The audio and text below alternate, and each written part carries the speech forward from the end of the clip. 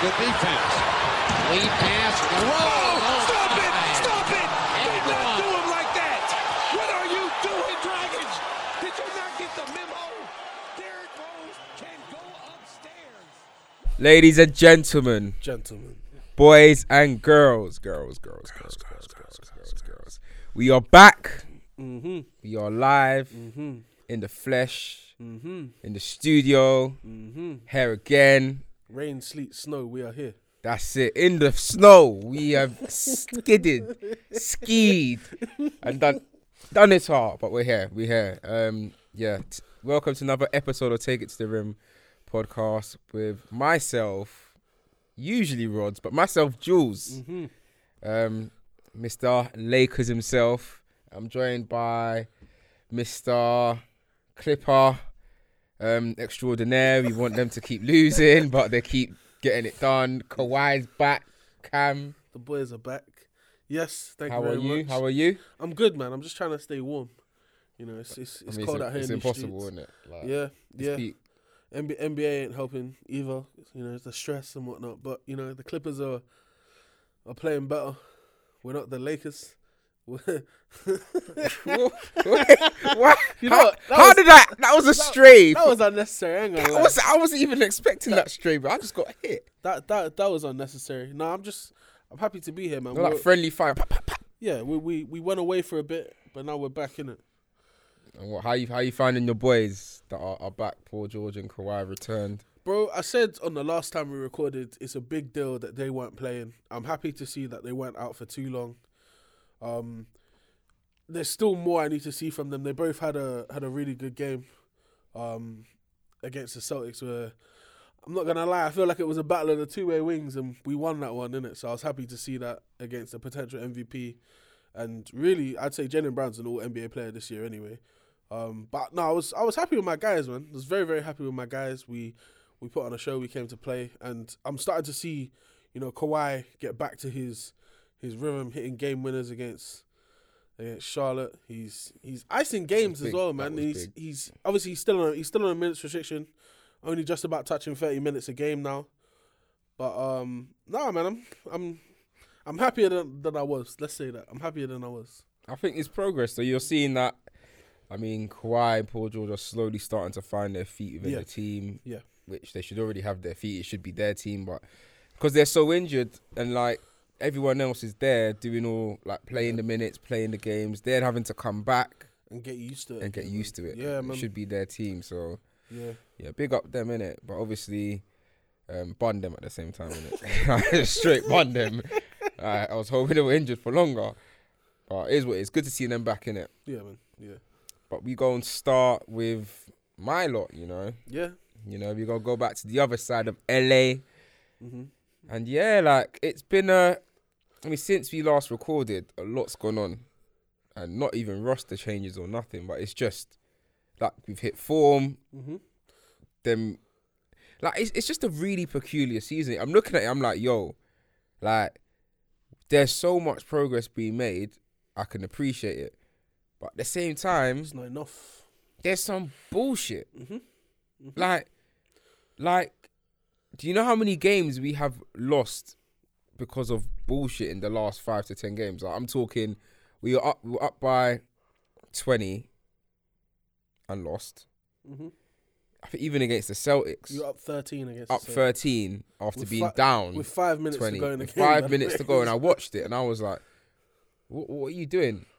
Now I have to admit, like what Jaylen Brown and Jason Tatum were doing was amazing, especially like Tatum hitting that game-winning time shot, like even Jaylen Brown the way he stepped into that free clutch, like these are clutch shots. But what did annoy me was that just game manage it. Do you know what I mean? Like just get to your spots, do some defense, actually just get a stop, you know. And even with our what defeat did we have the other day that really annoyed me? It's the one where we got hit on the game winner. It's recent. It would have been the game winner. It must have been the Pacers. Yeah, it was the Pacers. Yeah, Pacers. Andrew and he hit it in the same week that he was just destroying Steph Curry. That made me laugh though, because like Steph's face was like, raw. Yeah, he's like, nah, I didn't know this. Yeah. And he's like, I don't know if the Pacers knew he was going to do that, innit? But I don't think he knew he was going to do that. Nah, Like, he was confused. He did. I wanna quickly jump in just because it's not the whole team causing the problems for you guys, innit? Or whatever problems it is. Let's talk about the Celtics game specifically, all right? So as a neutral fan, I thought it was a great game. The fact that the Celtics were up early and then the Lakers started to come back. And it's what you guys have been really doing for the last year and a half, I would say, where you start out quite badly and then over time, you know, you start chipping away at the lead until eventually, you know, it's a close game again. You got outscored 24-37 in the first quarter. Yeah. Which, you know, most teams can't come back from that, man. I ain't gonna lie. Most teams can't come back from that. But you guys managed to do it. Had a good third quarter anyway, and made the game close. Good fourth quarter as well. Well, I want to say good fourth quarter, but again, you're up 13. That's what I mean. We should have just iced it. 100%. But the real problem is that. So let's start with your starters, okay? Not even your starters. Let's start with your three best players. LeBron, AD, and Russ combined for 90 points. Mm-hmm. Yeah. They also combined for 35 rebounds. Yep. Yeah. And 17 assists. I'm sorry, yeah, but when three players are basically giving you 30 points each, yeah, over 10 rebounds each, and about seven assists each as well. Who are you really looking at and saying? Because they haven't done anything wrong. Don't remember, Russ didn't shoot great, but he had 20, 14, and 5. You don't want anything more from Russ. I mean, that's you what want from Russ. You can't ask. Off the bench, that's what you want from Russ. AD, 37 and 12. Again, he's been on this crazy run of scoring loads of points, getting loads of rebounds, and really, I can't lie, when LeBron was out, AD was the guy for you guys, isn't it? And I'm happy to see that he's able to do it when LeBron is also there. Keep that same level, innit? LeBron, back from injury, or recently back from injury, played 43 minutes, 33 points, 9 assists, 9 rebounds. Just crazy game. You can't ask for more from those three guys. They did their it's job. very true. But then after those three, your next highest scorer was Lonnie Walker with 7 points. Then it was Pat Beverly with 6 points. Austin Reeves with 4. Thomas Bryant with 4. I mean, it's clear to see that, like, your bench sucks. That's it. Like, your role players are letting you down. The thing is, there's certain players, like, I think I've watched us a lot this season, and I can look at Austin Reeves. He's done all right this season, and Lonnie Walker. Outside of those three, they've both exceeded expectations. Austin Reeves is developing into a player that I can really like. I trust. Like, even when we won against, who did we recently win? Annoyingly, I watched that game. I'm shocked you don't know because you don't win a lot. It's just unnecessary. I'm firing today. I wasn't even like prepared for that. It was Detroit. Yeah, the Pistons. Yeah. So against Detroit, when we were up, and then Detroit were kind of coming back, and Austin Reeves basically gets an ices the game. We were up by 2, and then it was like 30 seconds to go or something. So it was a 2v1 situation, but Austin Reeves essentially iced it with a 3, made it a 5-point gain with about 1 shot clock remaining in it. So that would have been that. I've seen enough from Lonnie Walker and Austin Reeves to say, you know what, I like what you're doing in it. I think the issue I think we've got as Laker fans is Pat Bev, like, it just doesn't make sense with Pat Bev, Schroeder, Lonnie Walker, and Nunn, and you're seeing, especially Pat Bev, Schroeder, and Beverly, and Nunn, sorry, and it doesn't really have this chemistry. Like Pat Bev's not a great 3-point shooter, so you can't say, all right, at least he's a great 3-point shooter. You can do that. He's not a great sister, not a great point guard, really. Neither Schroeder, and Kendrick Nunn off the bench doesn't. So between Beverly, Schroeder, and Nunn, 2 of them got to get moved. And I think if one of them was productive, that would probably be all we needed in terms of having a 4th or 5th option. But it's not the case. None of them are really that productive. Obviously, Schroeder is coming back off an injury, so he was injured for which is fair. So he's still kind of easing his way into it. Pat Bev, I think he's kind of come to the terms with he's most likely getting moved just because of the fact, one, it hasn't really worked too great in in his favour, really, in terms of like his production. I think because Russ has now kind of come to and just said, yeah, I'm going to be the Exactly. sixth man and just be productive, which is what he's doing.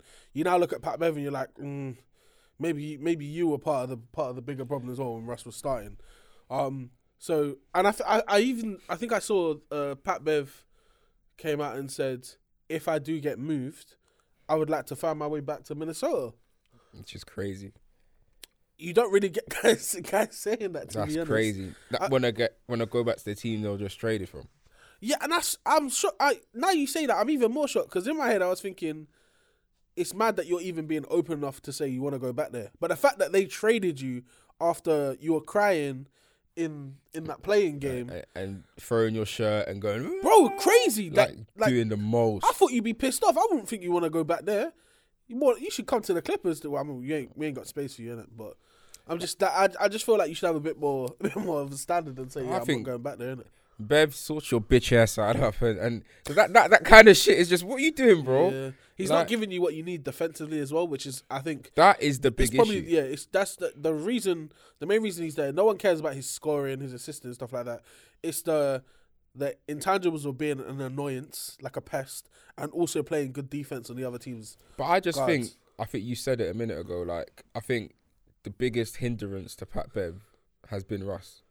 Like, Russ is now emerged as, we cannot trade this guy. No, And yeah. like, I look at having Russ now and a couple moves saying, you know what, the Lakers could do something. I'm not saying we can win a chip, but I'm saying I've seen enough in recent games, but we're going toe to toe with some of the best teams in the league. Like, at least the best in the East. Like, we went Philly, OT, Celtics, OT. These are all games, like, obviously overtime. If you handle it well, you have a better bench or better. Like, there's bits that can go in your favour, Yeah. innit? But you look at it and I'm like, Pat Bev's not offering enough, especially in the defensive end where we was brought in to do. Mm-hmm. And the funny thing is, he's actually not on a minimum. He's actually on. He's on like $8 million. That's what I mean. So that's money that we could actually trade and actually acquire a better player for that money, especially a wing. Like, we need a wing. We need bigger. We need to get bigger. Pause. Yeah, definitely. No. Yeah, pause. But like, but you're 100% right. I think the fact that AD is your starting center, and then you look at the bench, and we've done this before. AD played 46 minutes, yeah, including overtime. The only other big, yeah, who played was Thomas Bryant, who played 7 minutes that game. Literally. Do you know how crazy that is? And I'm seeing LeBron at center. They have to roll him out of that. Like, against the Sixers, we had LeBron guarding up Embiid. Yeah, because what you guys crazy. are forced to do because of the lack of talent in your team is you're playing 3 guard lineups. Yeah, I'm seeing it, and it's horrible because when you're doing that, like, you've defensively we're in the gate. People will just start shooting They're over shooting you. straight over you, Even if yeah. they're not shooting, they'll just drive to the basket and say, "Yo." And even if you get something, you're getting a foul because they'll just bully their way past you. You'll hit them, boom, and one, or it'll just be 2 shots, and it happens all the time. Yeah. And it just stems from misconstrued roster build from Rob Pelinka. Like, you look at it, and I said it at the start of the season, it's a very guard heavy. But I think at the beginning of the season, they were holding out to trade Russ. This is why they got a lot of guards. But now, Russ is by far our best guard that we have available. oh yeah, without question. And it's like, credit to Darwin Ham for getting him playing this way and Mm-hmm. getting him really, like, invigorated, getting him excited. You're seeing, Re-engage with the team. I as just well. see, like, some of the passing he's been doing over the last few games is mental. Yep. Like, it's absolutely mental. And, like, you're seeing another side of him. Like, this is someone that's been an MVP, has the most triple doubles. Like, he is a Hall of Famer, first ballot, wherever you want. No question.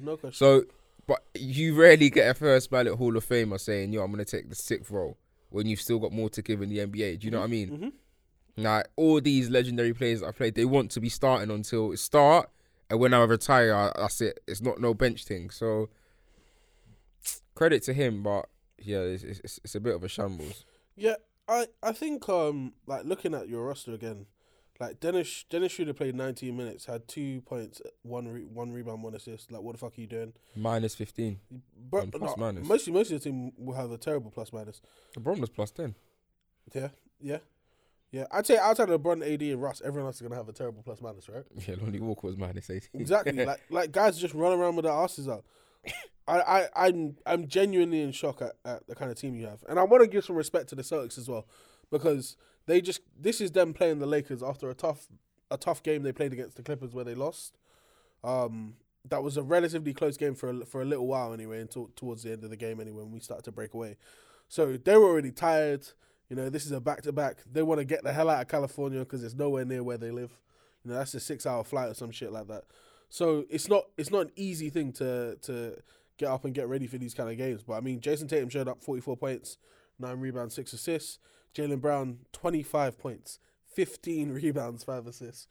Like, when your two best players are putting up those kind of numbers, it's very, very unlikely you're going to lose the game, unless you're the Lakers, apparently, which is shocking. And like you said, that you're reading out these stats, these are not too dissimilar to AD and LeBron's combined totals. Of course not. But then you look at the other guys. Marcus Smart, 18 rebounds, 6 assists, 18 points, 6 assists, 5 rebounds. I said 18 rebounds, crazy. Derek White, 10 points. Grant Williams off the bench, 9 and 5. Brogdon, 5, 6 and 2. That's a bad game for him as well. Luke Cornett, came off the bench and was eating boards, bro. He had 2 points and 7 rebounds, off the bench. If I look at your team now, and I look at who got the... Russ led the team in rebounds, then AD, then LeBron. After that, your next highest rebounder was 4 points in Austin Reeves. Like, you have no interior presence whatsoever. I mean, and the problem is like, if these bits are addressed, there's a team here that can actually do something. Like, I'm looking at, when you've got AD playing at this level, this is what led us to a championship. I ain't naive. Like, I've watched basketball, innit? LeBron is just the GOAT. This guy's level, I don't understand. This human being can be performing so high at his age, but his level doesn't dip, innit? It's just AD, and I think that was the biggest factor for us when we were saying AD's health, Because when AD plays like this, and you've got LeBron... Tough to beat, man. You can't get a better duo in the NBA, innit? Like, especially if it goes down to championship moments, clutch minutes. I can trust them to do it. The addition of Russ, cool. It's just about what is around that. And I think... Troy Brown, come 31 on. minutes, 2 come points, on. 3 rebounds. Like, it says it all. In 31 like, my minutes. brother would always say, he doesn't understand. I said, Troy Brown Jr. was one of the most horrible players he's ever seen play for Chicago. He said he doesn't understand why you guys actively went and got this guy. Yeah. Like, I look at the rest of the roster, barring 2 or 3 other people, and you really doubt if any of these players will be, like, in the league, bench players in other teams or even in the league. Kendrick Nunn has literally fallen from grace. I have no idea what happened with him the second he left Miami. He's not even second left Miami. There was the breakout year he had in his rookie year. Ever since then, he's been a bit shit. Like, I can't lie. He slowly and surely just got worse and worse and worse and worse. In his first season, I thought, this guy could actually be better than Tyler Hero. Like, he could. Yeah. Like, in his first season, I said, out of the prospects, out of him and Tyler Hero, I was like, none could actually be better than him. What? The Miami made a very good choice by not bringing his ass back. Very good choice, because he's just, Yeah. One thing I will say, right, and I'm a LeBron fan. I believe he is the GOAT. But one thing I didn't agree with was his late game. His attempts to win the game, to ice the game, I wasn't a big fan of. So he took a bad free after Jason Tatum hit the tying bucket. Top of the key was. And I saw Skip Bayless talk about this, and I hate agreeing with him, but there's one thing he always says about LeBron that I cannot argue with. He's next to impossible to stop at the rim. You don't, in a late game situation, I understand taking the three, less energy, all that stuff. But bro, like, you are who you are, innit? Everyone used to call you a freight train for a reason. If you put your head down and try and go and dunk the ball, there's very, very few people in this league that can stop you, innit? And even if they stop you, they're most likely going to foul you anyway, man. And we get you don't want to take the free throws. It's been a thing. I can accept that, whatever. But at the same time, bro, like, AD, you pass it down to AD the possession before Tatum hit the game time bucket, right? Mm-hmm. And AD got fouled on the on the attempt, missed both free throws. Yeah. I'm like, bro, that's like, who would I rather have taken? I'd rather have you, man. Like, you're the guy who's been in the league for 20 years, who I'm calling the GOAT. I've seen you be clutch. Like, I've seen you be clutch, innit? I do feel like at that moment in time, he wasn't concentrating on seizing that moment there. Because in my opinion, that game was there for you guys to win. You can't say it wasn't, because you were winning. Yeah, you're up 2 with your second best player who's been playing like your best player so far this year. We can't argue that. At the free throw line to shoot 2, and he missed both. He missed both, and he came out and said that was bad, like from his era. Like he understood. Like, he should have just even won. Do you know what I mean? Would have done the game, but like you said, I would like LeBron to be more. I want you to take that shot, man. They should have been your free throws, regardless of miss or making it. I feel like you always have to live with that in it. At the fact that when you're the best player, it really does come down to you. And I'm not going to argue if AD's better than you or not in it. Right now, regardless of how good AD's playing, I still want you taking those free throws. So, yeah, and I wasn't a fan of the 3 he took after Tatum tied up the game. You know, I think you could have got a better shot. I think it was just rushed. I didn't understand why he just did that. Like, you could have slowed it down, drawn up a better play. And like you said, just a pick and roll, get to the and just see what happens. Anything. I'll be honest. It just didn't like. And you guys do this a lot in it. Like I think Darvin Ham has made you guys a better defensive team, but offensively, someone had to script up some better shit than that. Because that was lazy in my opinion. That was. But to tell you what has been annoying me recently, yeah. What? I don't want to stay in the Lakers too much, but yeah, what Darwin keeps doing is he takes Russ out early, innit? So, obviously, Russ is the 6th man, but in terms of clutch moments, even Russ is on fire in terms of getting assisted. Like, even against Philly, I think it was either the whole 4th quarter or most of the 4th quarter, Russ didn't play.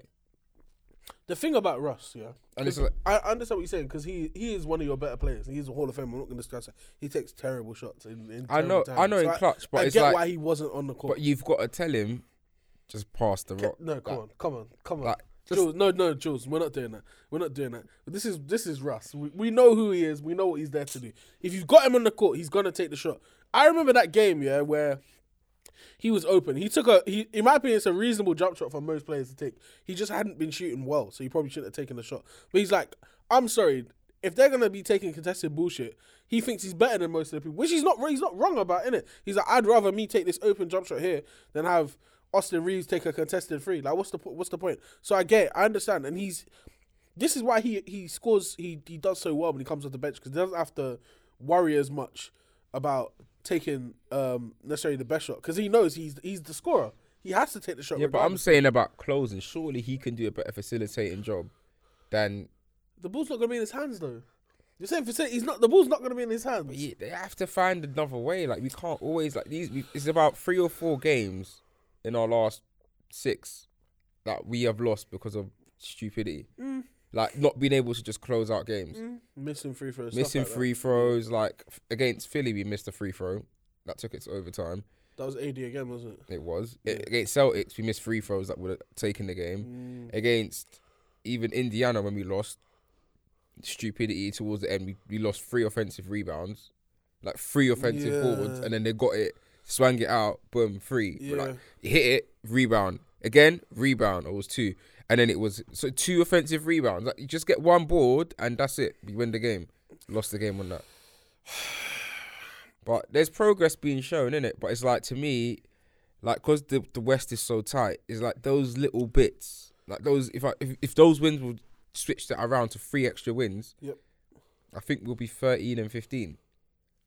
3 extra would make you, if I'm right, 13 and 13. Oh shoot! See, yeah, 500s. Yeah. Sorry, I didn't discount the losses. Yeah, it'll be 500.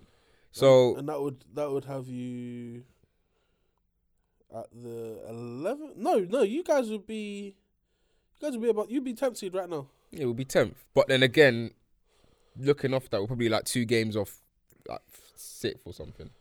Yeah. Ish. But it's so tight in the West. Like every victory makes a big difference, isn't it? So. Yeah, 100%. But like you said, I think you guys are definitely in a position where you want to make some sort of push. I think you guys are going for playing, innit? I think that's and it's realistic as well, innit? You just have to pattern up a bit because the teams that are ahead of you right now, Minnesota, who I think have just been fucking around for too long.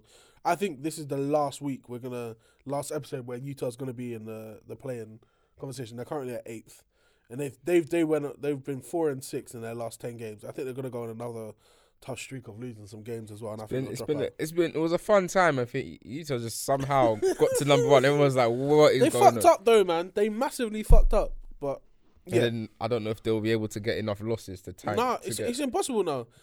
Teams like Detroit, OKC, Charlotte, they've been tanking hard. Bro, San Antonio... Wait, quickly, because we weren't even going to talk about this. I just need to say it. San Antonio, yeah, in their last 10 games are 3-7. Come on, San Antonio. This is serious tanking, same as Minnesota, to be fair. Yes, they're loving it. Serious tanking. They're 9-19. I'm sorry, Utah, you're not going to get a worse record than San Antonio. No, it's and they lost. Wait, they won 3 games in a row as well. Prior to that, they were 0-7. Oh my god, they were 0-7. They were 0-6 until they won 3 games in a row against the Rockets, the Heat, and the Cavs.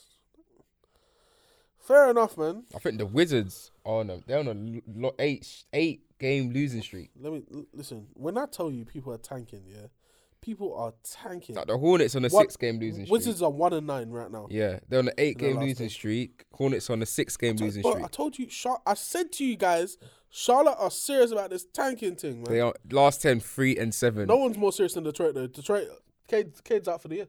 Yeah. Cade's out for the year. And the thing is, I don't even know if he's out for the year. No, really out for the year. Like this said, Wemby. Yeah. No, we need to, because people understand it. If you get that number 1 pick, you're set. All you need is one other player. Whether you have it now or you get it next year, one other player you can get it in 2 years' time. Yeah. Like if that, you know what? Let's move on. I know before we get distracted. Yeah, exactly. But we go and talk about another team in California. We're going to segue to the current NBA champs. Now, what is going on? Because the season started off ring collecting. No. Let me take it back. Please, because you missed something. I missed something very, very, very important. The season started off with a punch. With a punch. A blow. With a bang, as they say. And since then, I think that ring ceremony kind of papered over the cracks. There's been a lot behind the scenes that's just been off. Like, I think they were the first champions to lose their first 7 away games. It was awful. And it's just like some of the defeats and some of who the defeats have been to, you're just questioning like, yo, what's going on? And I've gone on and said, and you can quote me here, I do not believe Golden State will be NBA champions this season. Yeah. Like I said, I am 100% sure. Like I've put my neck on the line in it. So I just do not see this as a championship team. And I just feel like at the minute, I'm seeing more about ejections and more about the bitchy and nonsense and all of that than I'm actually seeing of the Golden State that we're used to seeing. And the question I've got to ask you is, what is going on? Like, are they the real deal? Or, like, if Steph is out or Steph ain't playing well, what is Golden State? Let me tell you straight facts. If Steph at any point has to miss a series of games, these boys are straight booty cheeks. They're in such a rut right now. Did you see last night? Yeah, Steph had 27 in the first quarter, was it, or first half? First quarter. No, it was half. Steph had 27 in the first half.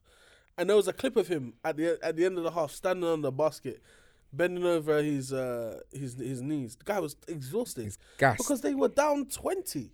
And he's just looking at the score. And he dropped 27 in the first half, and you're telling me they're down 20. Realistically, you have to look at the other people around. Now, I understand Clay wasn't about, but they just paid Jordan Poole a whole heap of peas. This is why they paid you, to show up, my guy. Mm. You know, Jonathan Wiseman's obviously in the G League right now, not getting no real time. I think the Warriors without Steph right now are just lost. They don't know what they're doing, what they are. And hopefully Steph don't have to miss any time, because if they do, Utah are about to see how to really tank. I know. Utah are about to really see how, because honestly, you look at what Steph has done this year, or is doing this year anyway, yeah? Steph Curry is averaging 30 points on 50% shooting from the field. Ridiculous. Yeah? 6.6 rebounds, 6.8 assists. Yeah? His 3-point numbers are 43.4%, which is insane. and he's still averaging one. He's having a steal. season. Steph's having an MVP season. Like, let's be honest. 30 points on 50% shooting. And what is it? 43. 43% from That's from three. insane. 6.6 rebounds. That's 6.8 arguably that's assists. probably like top 2 or 3 of his whole career in terms of percentage shooting from 3. You know, he's a weird one because he always shoots around 40%, but 43 is obviously a step above. That's excellent. I'll check that one after. I'm pretty sure that is. I would give it top 3 of his percentages anyway. Yeah. So Steph hurt his shoulder yesterday. Yeah. I know it's not looking good. It wasn't his shooting shoulder, which I don't know if that's any better, but I mean it matters if any shoulder you hurt in basketball, it's a big deal. But at least it wasn't a shooting shoulder. So Steph got hurt yesterday,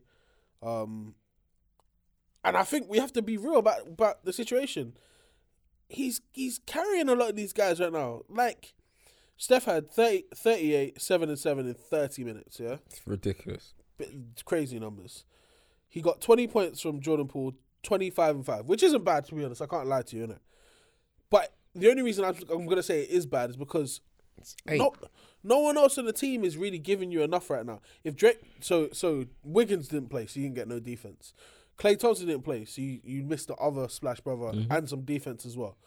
DiVincenzo had to start, but we've spoken about this before. Kevon Looney and Draymond Green are not offensive players, No. so already you're in a deficit of what you need in terms of scoring just by them two guys playing. They combined for 5 points, Yeah, that's exactly it.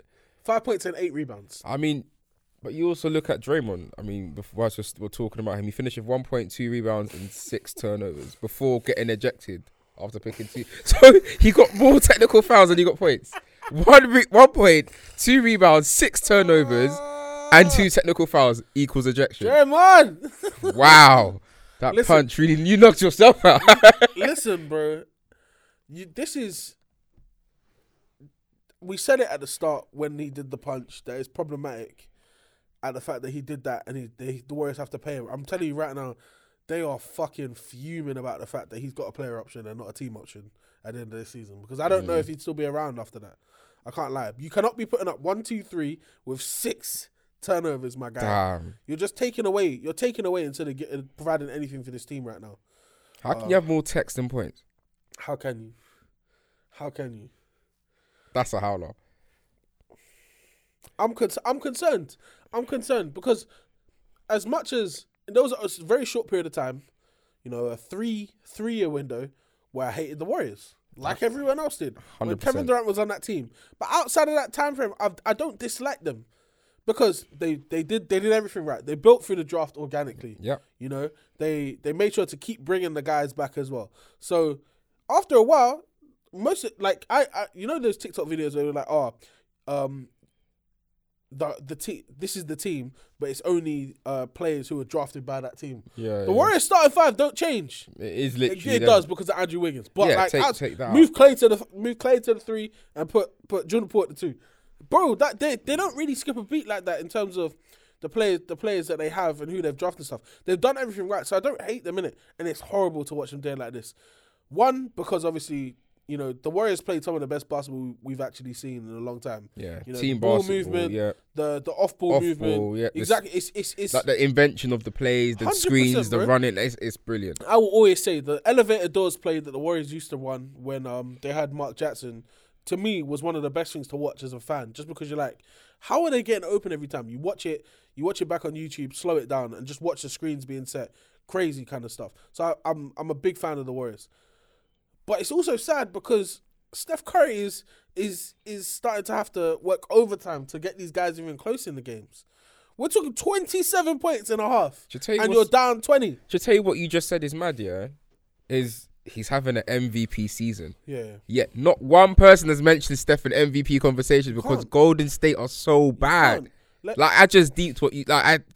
We're gonna go into that later, but I've not this whole time I've not thought Steph's having an MVP caliber season because Golden State are horrible.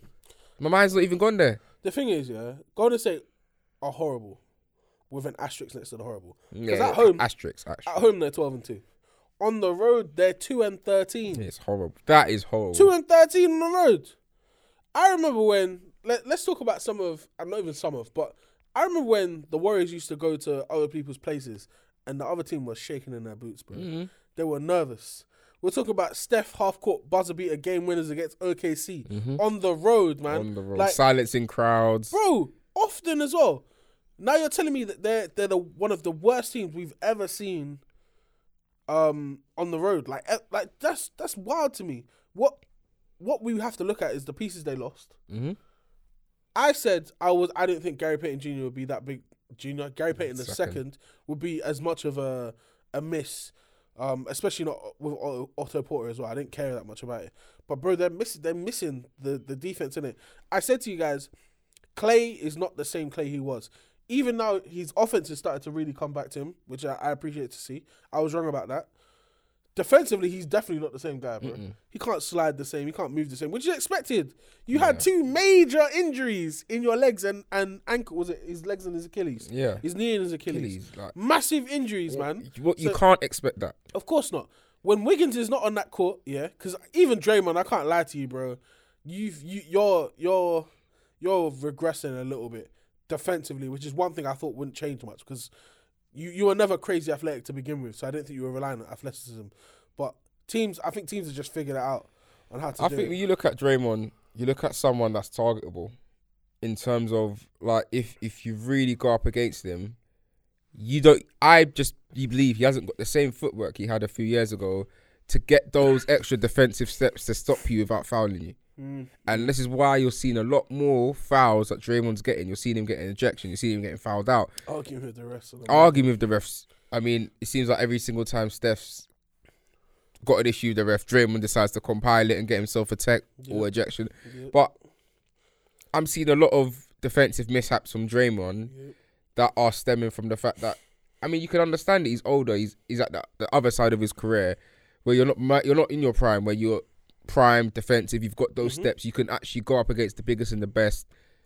To me, for someone that hasn't got an offensive outlet, once you lose that defensive, like what made you so good, especially defensively, you almost become surplus of requirements because you're not offering anything on either end of the court. So what are you really doing? And all you are offering, clearly, if you're getting 1 point, 2 rebounds, 6 turnovers, 2 ejections. I mean, 2 technicals before an ejection. Brother, you're doing the wrong things because this is horrible. Whenever people get 2 techs, I really think that they're like, yeah, I've had enough of this game. Just let me go home now. Because you're on a tech, innit? Like, what is there to talk about anymore, innit? I'm done. Like, I'm shutting up. I'm on my best behaviour. There's nothing more to say or do because you know that the ref is already trying to get you out of the game anyway because he's had enough of you already. Why are we playing games? Why are we playing games? You're arguing with refs. Nah, man. The thing that's more concerning for me is that I'm not going to be disrespectful to loads of teams and say, oh, the Warriors should beat you, but they should. The Pacers shouldn't be winning that game. The Jazz still shouldn't be winning that game. The Pacers beat them again, by the way. I know. Yeah? 2.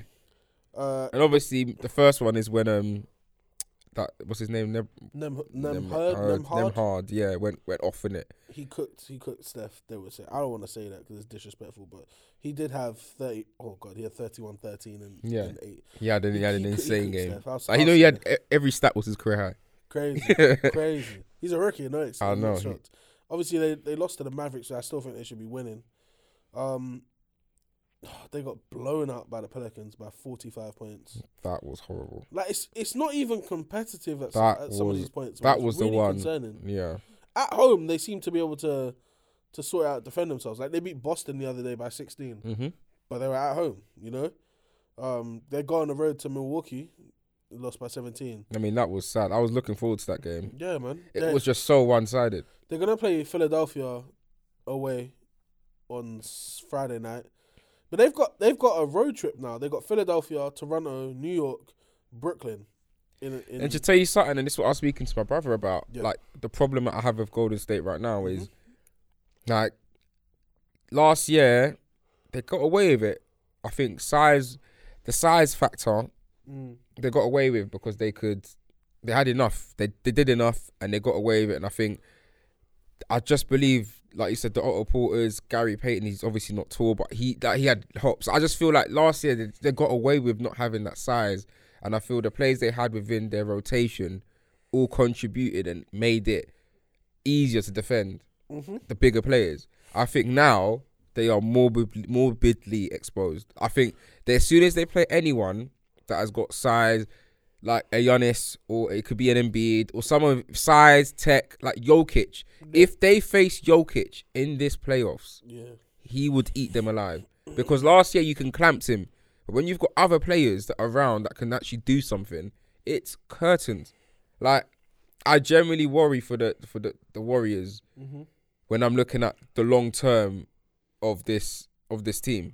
Outside of, like you said, you've got Draymond with a player option, not a team option, so that doesn't help them. A lot of things you're looking at it. You're like, is it Steph or what? They're everything, and it's been this way. We can't lie. It's been this way since he became like the Steph Curry that he is today, where they really go as far as he takes them, innit? Yeah, which is fair. But at the same time, man, like, you know, I mentioned they paid a few guys. They paid Wiggins. They paid Poole. They need to start showing up. I know Clay again, you know, he's starting to get his offensive game back, but defensively you need to be back there because, you know, they rely on you, man. Like, it's no word of a lie. Draymond, you at the very least, I need 8 rebounds from you. At the very least. That's what I mean. If you're not going to be out here scoring 10 points, which you rarely do, if you're not going to be out here getting 10 assists, which you never do, bro, give me 8 rebounds. Come on. Between you and Kevon Looney, you really did nothing that whole game. And the worst part about it is that you're playing Indiana, man. Like, again, I'm not trying to be crazy disrespectful to him, but who was the big that played for Indiana? Miles Turner. And he didn't even kill the boards, but he had 21 points. He was eating off of the fact that you do not have a big that can really defend. He just said, him, yep. And this is the same guy who's been on the trade block for the last year. The same guy. Buddy Hield 2, 17 points. Tyrese Halliburton, 29, 6 and 4. Like, you guys haven't stopped anyone. And that's the issue. And I'm looking at Golden State, and I have to feel a little sorry for them, because when you look at their last 2 draft picks, I mean, their top, 10?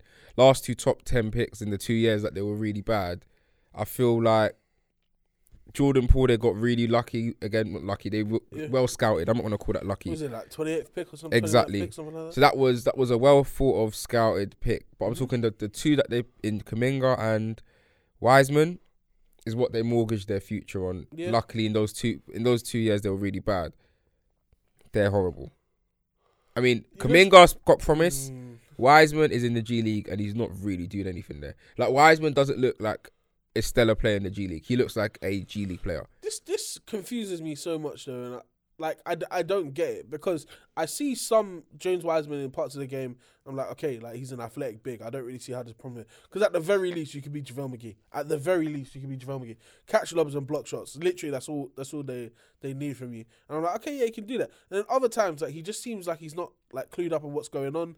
I remember when he first got sent down to the G League, reports coming out that, like, he didn't look like he knew what was going on at all. He wasn't confident. People were saying that he doesn't still know the playbook. I'm like, come on, man, like you're a big. No one's asking you to come off of screens and shoot. More time you're setting the screens, innit? Like, and you've got good vets on that team as well that I'm sure are in your ear. There's no way Draymond Green's allowing him to not, like, be the best version of him. I think I look at Wiseman, yeah, and I look at someone that he's not really improved anything since he came to the league. And I think that's his big issue. Like, you know, a lot of players have either gone, you can see some people have bulked up, some people have got a better 3-point shot, some people have got a better mid-range, some people have got a better, I don't know if it's a layup range or finishing range or finishing around the basket range. Wiseman, to me, hasn't really got anything. The Warriors are still, sorry, go. In terms of, like, he hasn't got anything that is improved since he got drafted. And the issue I've got is, like, you spoke about the comparison, at least being a JaVale McGee. The issue I've got with that is he hasn't got that effort to defense. Like, when I watch Wiseman play, I don't see someone that is like got a burning desire to defend. Because at this minute, you're not scoring, and that's cool. Like, you're gonna have to learn and get in those. Well, I don't know how you're still not enabled, because he was a brilliant player coming out of college. Like, at number 2, he got injured though, innit? I know, and that was obviously the reason what stalled him. But to me, like, some bits like defense, I mean, injury or not, there's a bit of effort that you can put that can make you, Like, he should be on this Golden State roster and at least be serviceable. Like, Yeah, he I shouldn't agree. be in the I G agree. League I for agree. someone that was the number 2 pick. Who is the Warriors' backup big? Because I actually don't know. JaMychal Green. You know, he had a decent game, 15 and 5. And he's a decent pickup. And I'm just quite surprised. When they picked up him, they picked up DiVincenzo. Yeah. I generally thought that between DiVincenzo, JaMychal Green, you've got Jordan Poole, you'll have Wiseman and Kuminga, just roughly running that 5. It should be enough. It should You know be what I enough. mean? But I just feel with Wiseman now in the G League, Kuminga not really improving since. I mean, you're seeing bits in Kuminga, a lot more than you're seeing in Wiseman anyway. But however, you have to understand that Wiseman was a second pick. Like, they literally could have got LaMelo. Like, think about the players they missed out. Imagine if LaMelo was picked. Like, Golden State could have said, LaMelo, you're our player. Like, you don't understand what that would have. I'm obviously not sure how it would have worked, but regardless, they passed up on LaMelo. That's exactly what I was going to say. I was going to say Golden State are slightly kicking themselves just because obviously Anthony Edwards was already off the board, and I'm pretty sure they probably would have taken him if he was there because they plays a 2/3 now. But even when they did it, it didn't make sense to me, regardless of what position Melo is. He was the best player in that draft. I mean, that is it. In my opinion, he was, and Like- looking at it now, it hasn't aged any better. Has not aged. Like, LaMelo has missed this whole season and is still having a better season than Wiseman, Facts. which is crazy. Facts. Because LaMelo's probably played like 3 games, or even if it's 5 or 6 games, done way more in his 5 or 6 games than Wiseman has. So Yeah. I just moving forward. I think the Warriors need to really start getting onto Draymond a little bit, just because, as I said, they don't necessarily rely on you on offense, but bro, at a bare minimum, it's got to be rebounding. Between him and Kevon Looney, yeah, DiVincenzo out rebounded both of them combined. that's horrible. Yeah, he outscored both of them combined. That's horrible. Steph out assisted both of them combined. Ouch. Like what's going on here? You're running around with your asses out. JaMychal Green played 8 less minutes than Draymond and 2 less minutes than Kevon Looney, and had 15 and 5. I'm not gonna let go of the fact that Draymond had 1, 2, 3. That's horrible. 1, 2, 3. Like, that's probably up there because What was it that Jordan Poole called him? Quadruple single. yeah. Isn't I that mean, ironic? Isn't that clearly, ironic? clearly. He didn't even have a quadruple single because he didn't get a single still. But yeah, it's not looking good, and I think they need to improve in the next few. Yeah. And I think Steph being out, I mean, hopefully it's not for long. I know he's definitely missing tonight's game, but If he's missing serious time, they're fucked. like, long story short, they might be seeing them nearer to the Lakers than they are to the middle, or that top of the Western Conference. Who are the Warriors playing tonight? They're not playing tonight. They're playing tomorrow. They're playing Philly tomorrow. Philly, yeah, that was it. Okay, yeah.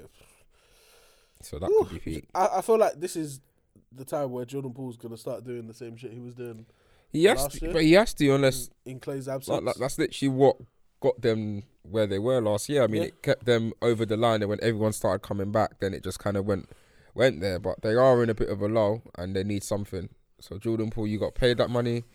It's time for you to deliver. They need to bring the baddies to the game so he can start showing off again. That's the only You know what? This is an excellent segue. Excellent segue. front row baddies to the Oh, game. 100%. 100%. Speaking of showing off, Showing off. a team that we spoke about on the last episode of the podcast, the Phoenix Bums. No, they don't even deserve to. Just call them the bums. We don't even deserve I to just get want your people to know first who we're name. talking about, innit? Bun them. Phoenix Bums, aka the Bums. They had a few, what's the word I'm looking for? Disagreements. Oh, yes, there it is. You know, they didn't agree with something that the New Orleans Pelicans did. So the Pelicans played the Suns twice in a back-to-back. They played, it wasn't quite a back-to-back, sorry, it was a game between. But they played each other like 2 games consecutively, yeah? First game, the Pelicans were giving them the business, okay? And the way the game ended was Chris Paul went up for a shot, with 10 seconds less, missed. Yep. They outletted the ball, and Zion was on the other end of the outlet. I just said, He was like, you know what? I don't fuck with these guys. And Zion did a windmill 360. which is insane. Pure aggression. I just want to talk about the fact that, by the way, he did a very, I'm not going to say exact same dunk, but a very similar dunk to what basically won Vince Carter the dunk contest when he was in the 2000s. That's what I mean. That's a dunk contest dunk. He did that at the end of the game. Lit. The extreme exclamation point saying "fuck you," to the Phoenix Suns. Because I think Zion's had enough of them as well. Obviously, the last year in the playoffs, the Suns sent the Pelicans home. Although the Pelicans put up a great fight, was it 6-game series, 4-2. Brandon Ingram was absolutely balling out, and Zion came out afterwards and said, "You know what? That was out of character for me." But at the same time, I was in the locker room in the playoffs last year when those guys sent my boys home, and I wasn't happy about it. And my brothers are bleeding. Exactly, That's man. exactly what he said. That's what he said. You know what? I respect that. I do. I respect that because at the end of the day, too often people blur the lines between, oh, you know, like, have some respect. You know, it's the honorable thing to do. What's the word they say? It's good sportsmanship. That's it. That bullshit. Yeah, gentleman's sportsmanship nonsense. But that term applies in all senses of the game, bro. You can't just get upset about the fact that someone hasn't, you know, applied good sportsmanship at the end of the game. When, how long ago was it that you were standing over my boy Austin Reeves on the floor? Yeah. Trying to step over him, trying to take the piss, intimidate You're chatting him, shit to Clay. Bro, Chatting shit to everyone. talking shit to everyone. Everybody. So obviously the second Zion does this dunk now, and there were two angles to this that people didn't see. So I thought the Suns were outraged at that initially, which they were annoyed about. But if you look, there was another angle where Chris Paul elbowed Alvarado in the throat. Chris Paul's a dirty fucking player, by the way. I just wanna, like, everyone knows that, innit? But it hasn't changed with age, and I feel like he doesn't get any shit for it, and I think he needs to start getting some shit for it. DeMarcus Cousins was on a podcast recently where he was saying, when we talk about the top point guards in NBA history, why is Chris Paul's name up there? And I was like, bro, that's harsh. Like, what are we talking about here? He was like, you look at all these other point guards.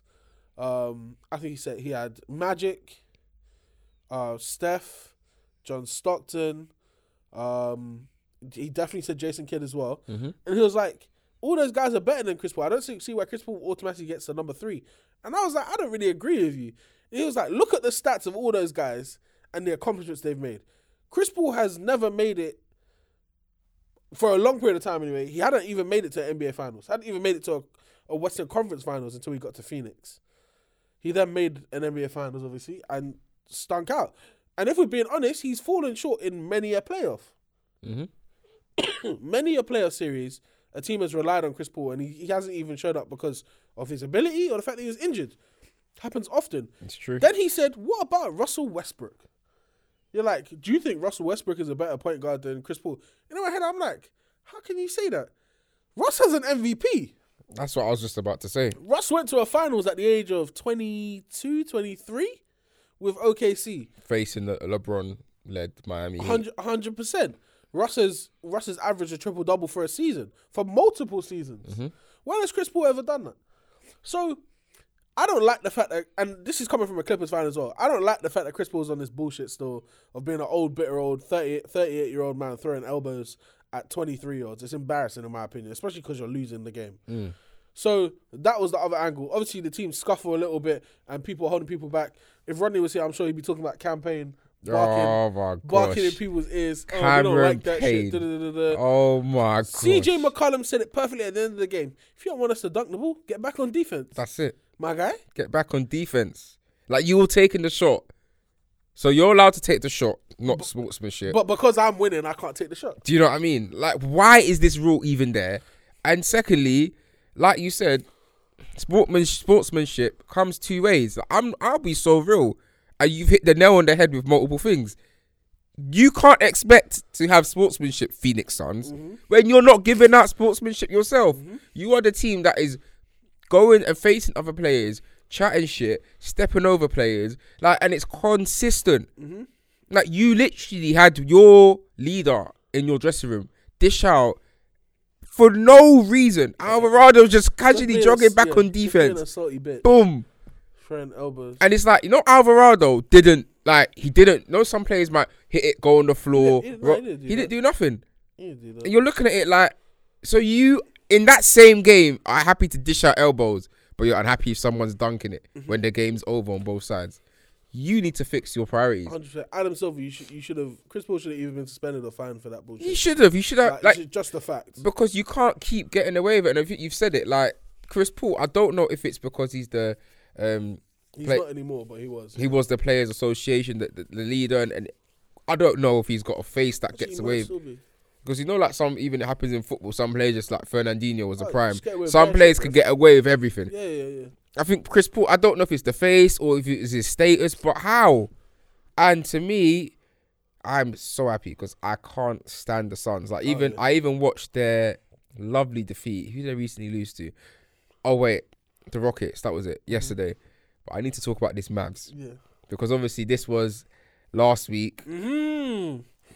But this was tasty and we ain't recorded. Luka got it back in blood. Back in blood. And like the thing is, Suns are not. It's not looking good, bruv. Like you're looking at them, you're like you're holding the same smoke, dishing out smoke L's to the Mavs.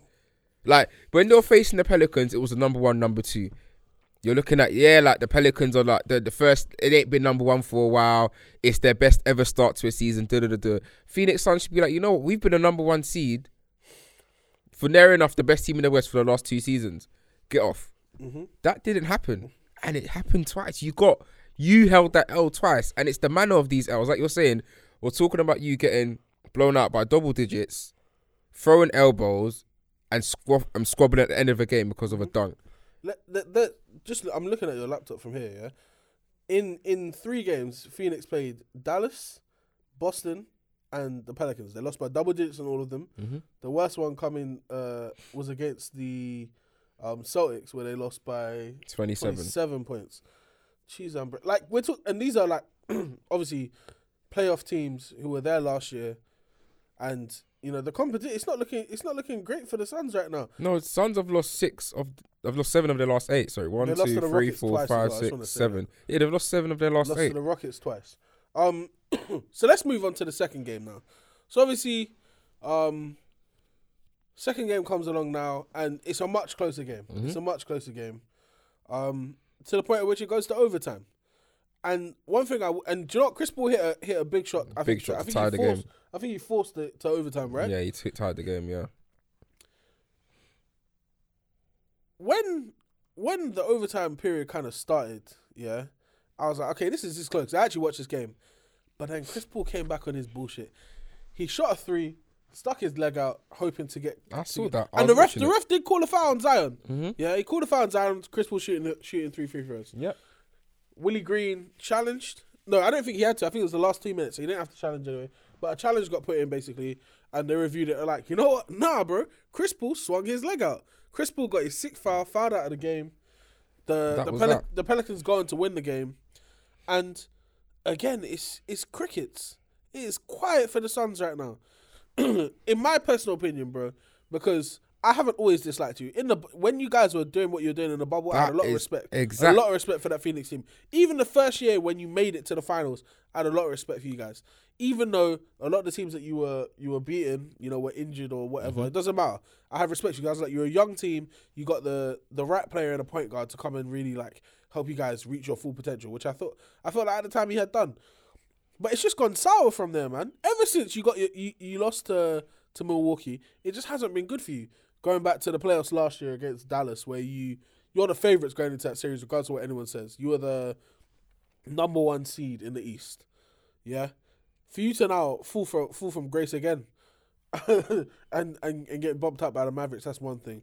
But to then play them in the regular season again, lose that game, you're now losing to pretty much any notably good team that you're going up against. And I think you have to start addressing things.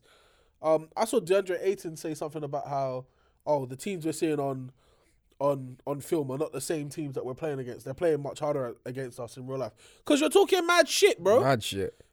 Teams do not like you, innit? I'm not saying that, they're like, we got to go extra hard against these guys. But I guarantee you, the second they start hearing people chirping and stuff like that, they're like, nah, it can't be. It can't be. And it's because it's everyone on the team as well, innit? I think for Phoenix, you need to, we said it before, you need to humble yourselves. humble yourselves. Be careful about what you're doing because you might not make it back. You know, in the lifetime that you have Devin Booker, you might not make it back. The biggest issue I've got with the Suns is they were someone that was so accustomed to just being a horrible regular season team. And even seeing them there, any sort of play-in or playoff was absolutely absurd. Kudos to you. You've got, like you said, to your Western Conference Finals, and you've been the number 1 seed. But I just feel that's given this team the right to talk. And you've not won anything. No. Like, you have not won anything. You think lifting up these Western Conference Final trophies, or that one trophy, singular, and getting to the Western Conference Final last season again, is a bloody trophy. It's not the chip. Like, I feel like that's enabled them. They didn't even make the Western Conference Finals last year. I'm even chatting shit. They didn't even make it Oh last my year. gosh! So you're still coming on this smoke. You've made 1 Western Conference Finals in the best part of 15, 20 since Steve Nash. Yeah. You've made 1 Western Conference Finals / 1 NBA Finals since Steve Nash. Like, you have no right to talk, bro. At all. Like, shut up and just try.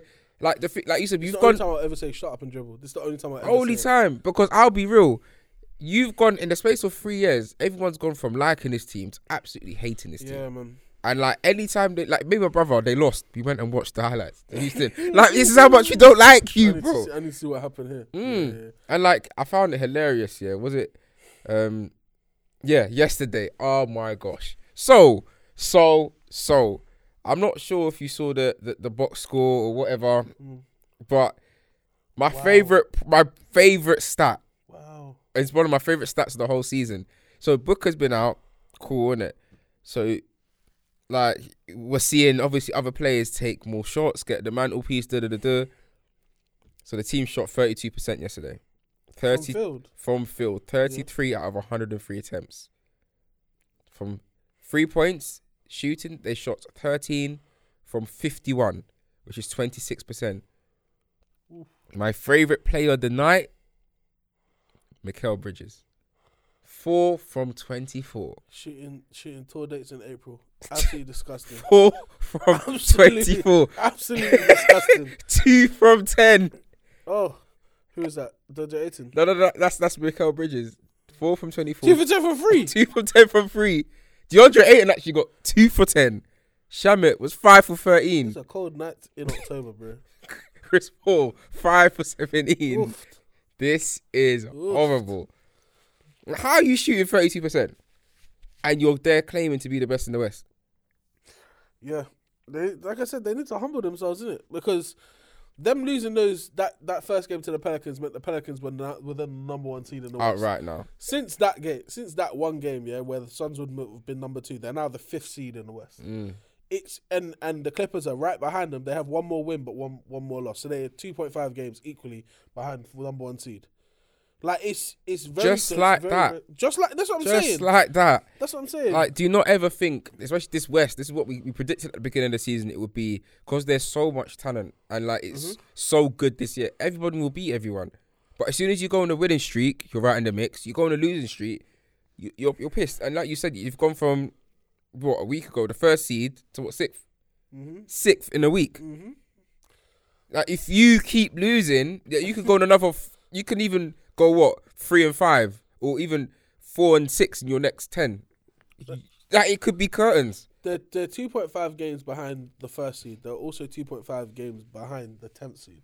This is it. This is what I'm saying. It swings in roundabouts. You're 1 loss away or 2 losses away from being 10th. And then you're 2 wins away from being. You're begging for play. Oh, obviously, it's still early in the Very NBA early season, but these things, in my opinion, do matter in it. And I think the Suns are showing early in the season that they haven't changed.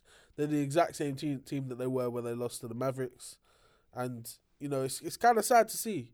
I feel like at this point I have to look at Monty Williams and be like, bro, pattern your team a little bit. Like, come on, they're apart from Chris Paul, everyone else is still under 26, 27 years old. I think Devin Booker's 25, 26 now. You know, you got to shake them brothers and be like, listen, you guys ain't done shit yet. We've still got a lot more that we plan to do, we hope to do. And like George Ayton said, people are showing up on game day ready to play the best possible they've ever played against these guys because they dislike them. It's straight facts. Like, you have to understand this. The NBA is a tight circle. There's not many players that are playing in the NBA compared to the amount of bloody basketball players or leagues there are in the world. So if you're dissing, like, an Alvarado, someone that's got a lot of respect for his story, we don't know who his connections are. But he might have a boy in Houston Rockets. I don't know. Let's just say, for argument's sake, Mr. Sengun, because I like your name, yeah. That might be his boy. He might say, yo, Jalen Green, he dissed my boy, he elbowed my boy, you know. We're going off. I'm not saying that it stems from that. But you don't know because they're going at so many people. Yeah. And remember, the NBA is a tight circle. It's not just their teams when they face them again. It's other teams that are probably saying, yo, nah, like, these lot chat shit. Like, can't we just do their dance? Also, it's a very similar thing to what happened to Lonzo Ball when he came into the NBA.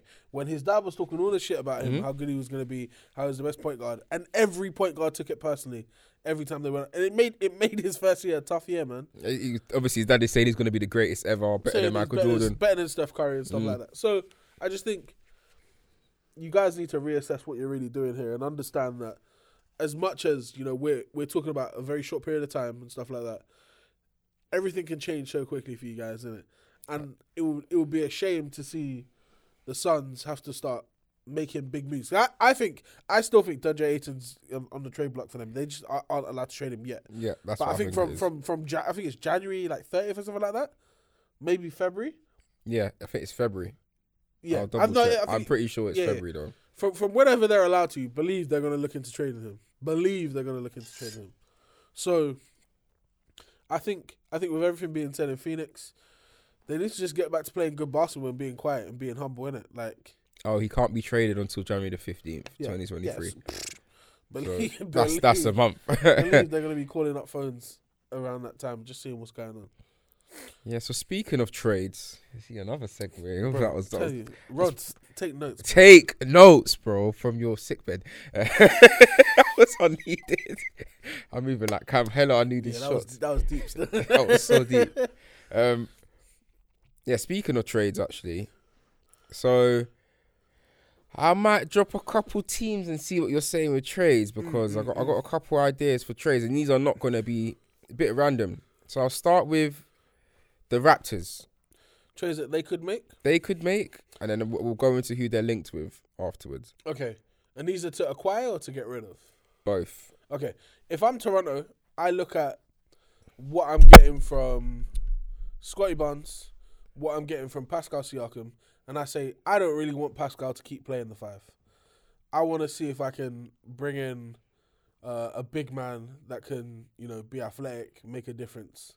I look at a team like Detroit, and this is just off the top of my head because I play 2K too much. I look at a team like Detroit who have a plethora of big men, and I say they drafted a guy this year in Jalen Duren who we haven't seen a great deal of, and I've seen the Detroit run lineups of Duren and Stewart together, and I don't like it. I think it's messy. I think they're just doing it because, you know, they have two bigs that they have to play. I would probably look at maybe acquiring Jalen Duren and seeing what I can do with that. On the other end, I think I understood that OG might not be the happiest.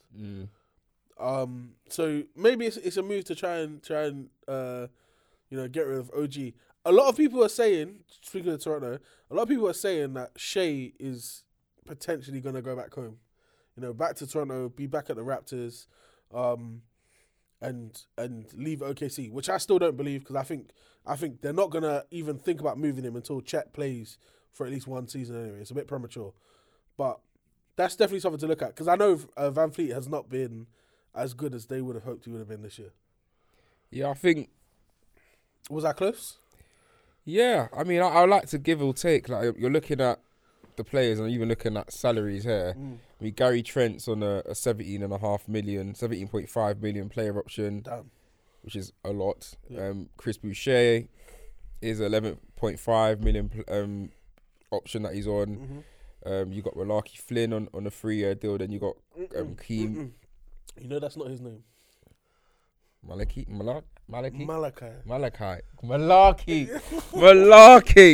I apologize, Malachi. Why did I say Malarkey? Malarkey, you're going to be called today. Malarkey Flynn. But you're looking at who they're linked to. I think obviously Jakob Poeltl is. I don't understand why, but I think they're looking He was already there. He was, and he went to San Antonio. They're trying to get him back. Trade. Yeah, they're trying to get him back. So he's like the prime one. I think they're looking for. But I think you can really see. I think the big issue with the Raptors is the lack of size. Really, I mean, you can't keep having Siakam play the 5. 6'9" centers. It's just like I get we play small ball in it, but I think Siakam's best position is the 4 in it. I think he might have mismatches against 5s, but you don't want him defending 5s. And I think that's the issue, isn't it? I mean, it's as a team, you want to make it as difficult for other teams to score on you, and you're shooting yourself in the foot if you've got a 6'9" player playing that set every single game. It's going to be long when guys like Embiid and Jokic come into your building anyway. But again, we don't want a repeat of what just happened in Golden State, where Miles Turner dropping 21 points in it. And it's like, to me, you can get good bigs, and it's not even have to be centers, but like power forwards, like some really just good, solid, strong bigs. A lot of man will move Siakam. I might even say he's a good at the center position. It's a liability to have it the whole season. I don't know what you expect that to be. So they have to improve that. But I am seeing that they looking at Jakob Poeltl, Malik Beasley, Clarkson, Grayson Allen, Monte Morris, Eric Gordon are some of their targets. I think a lot of what you'll find anyway is that the only real potential players they could bring in are either teams that are tanking or teams that are like blowing it up, innit? So the San Antonio that you mentioned, Utah, who I think, definitely realised we need to be a bit worse than we have been. Yeah, they're far too good at the minute. Get rid of some of these other guys. I know Milwaukee have been shopping Grayson Allen for a little while. Even though I've seen him play quite well for them, to be honest. And then I think Washington just realised it hasn't worked out still again. And again with Eric Gordon, similar. Bro, he's been in Houston for way too long. Far too long. I even forget he's still there because everyone else has moved from that team. So do I. That was part of that team. And I think their needs are like that half court creation and just finishing from a like lob finishing bigs so they do need to improve that. But I think Toronto are on a bit of a. We spoke about the Suns being in that 2.5 games away from the top 2.5 games away from that play. I'm not gonna generalize it based off where they are in the East. If I am correct, it is. But I just believe they are so mid in the East. They need to do something to really elevate and give themselves that push. Toronto are currently 13 and 15 at the 10th seed. There we are. So I wasn't far off what I was saying anyway. To me, that danger of just slipping away. Yeah. And you're seeing a lot of teams in the East find form. I think the Nets are one of the prime ones that you're seeing really get a bit of form. You're seeing them really come out of their shell. And I'm seeing Toronto, who were a bit here and there, more go into that there. They're falling down, and I don't really see how they're going to stay with this team. When we were doing the pod at the beginning of the season or the preseason, I said that Toronto are going to slip just because of the fact that everyone else has gotten better, and they are not one of those teams that have done that. They're not I'm not going to say developing players or anything like that, but they're not bringing in anything new or contributing anything to the team. They keep running back the same core of the team, and it's not good enough, innit? Like, we've seen Siakam and Van Fleet disappear in playoff time before. Scotty Barnes is still a young player. If I'm Toronto, I can't lie, I'm trading both Van Fleet and Siakam. They're good players and stuff like that, but at the end of the day, you need to say, are they good enough to win me a championship again? No, they're not. Let's just be honest, they're not. It was fine when you had Kawhi and Lowry was better and Siakam was like the 2/3 option, but him being the number one option on a team is a bit, I don't know. So yeah, I think now saying that, I think Toronto might have to reassess what they're doing at the end of the season and say, are we gonna go all in and try and bring in a superstar, or are we gonna blow it up and rebuild around Scotty Barnes and do everything through the draft again? But do you think it's worth trading away Van Fleet? Yeah. And or Siakam? Yeah, because I don't want to pay. I don't want to keep paying guys 35, 40 mil a year for us to be a playing team. And that's at best. What are we doing with that as well, isn't it? Like, let's say they get through the play and they're the 8th seed. They're playing Boston or Milwaukee. What's happening there? Nothing really. It's innit? so true, innit? Yeah, so- you've got to break it down, the logics. You're not going to do anything. I've said this so long. Innit? You either have to be really, really good and you're a top 4 seed, or you have to be really, really bad and be a bottom 4 seed in your conference. Because those teams that just lurk around the middle for years and years and years, they just waste players' primes. They waste a lot of money paying people, going into luxury tax for no real reason as well, innit? You know, just you either have to be active and make trades, free agency. If you're not a free agency destination, the draft is everything. So that's something they hit on Scotty Barnes. But it's just an unfortunate situation where they hit on Scotty Barnes and they were good enough too quickly. Yeah. So now they could have done with getting another player in last year's draft. And I think that's probably why I think your answer makes sense, because you're looking at it as they're not bad enough to be one of the worst in the league, but they're nowhere near. but they're nowhere near good enough. So they're just in the middle. So I feel you're not. I don't really see how you're going to get there. You might as well just go back there and start again, and then start Scotty rebuilding. Barnes is still young, man. You're gonna have him for this is only his second year in the league. You're gonna have him for another 6, probably two more years after this one, and then he'll probably sign a 4 or 5 year extension. So you got him for another 6-7 years after this season. In that time, you can make a lot of moves to get a lot of players. And I'd say this upcoming draft, there's a few guys that I think would see. I think Toronto needs to target a point guard. Are you going to say Scoot would? It'd be perfect, but I don't. Obviously, that would they're not him gonna be being bad 2 enough. in it. Yeah, Yeah, exactly. but just out of 100%. Yeah. Nick Smith, another guard. I just think you need more aggressive scorers. 'Cause I don't know what's going on with Van Fleet. I don't know if he's been injured or what, but he's just not as aggressive as he once was. Yeah, and I think for Van Fleet it's tough when he's come from obviously undrafted. I think is he the first undrafted All-Star? I don't know. He's got a mad stat. I think did Siakam get drafted? Because I thought him and Siakam were, because they were both all up in the G League beforehand. So I don't know if I think Van Fleet might have that also. I don't know. It's either that. I think it might be, but Van Fleet has done well, very, very well from where he's come, and to be able to get to where he is, and obviously being on a really good contract for him financially from where he came from. Credit, especially when he was undrafted. But you have to also look at I think it is Van Fleet. Yeah. Van Fleet. I think you have to look at what the next steps are for this team and this roster, and I just look at it. I'm a bit like, yeah, there's not much you can really do. I think that this team has had its peak.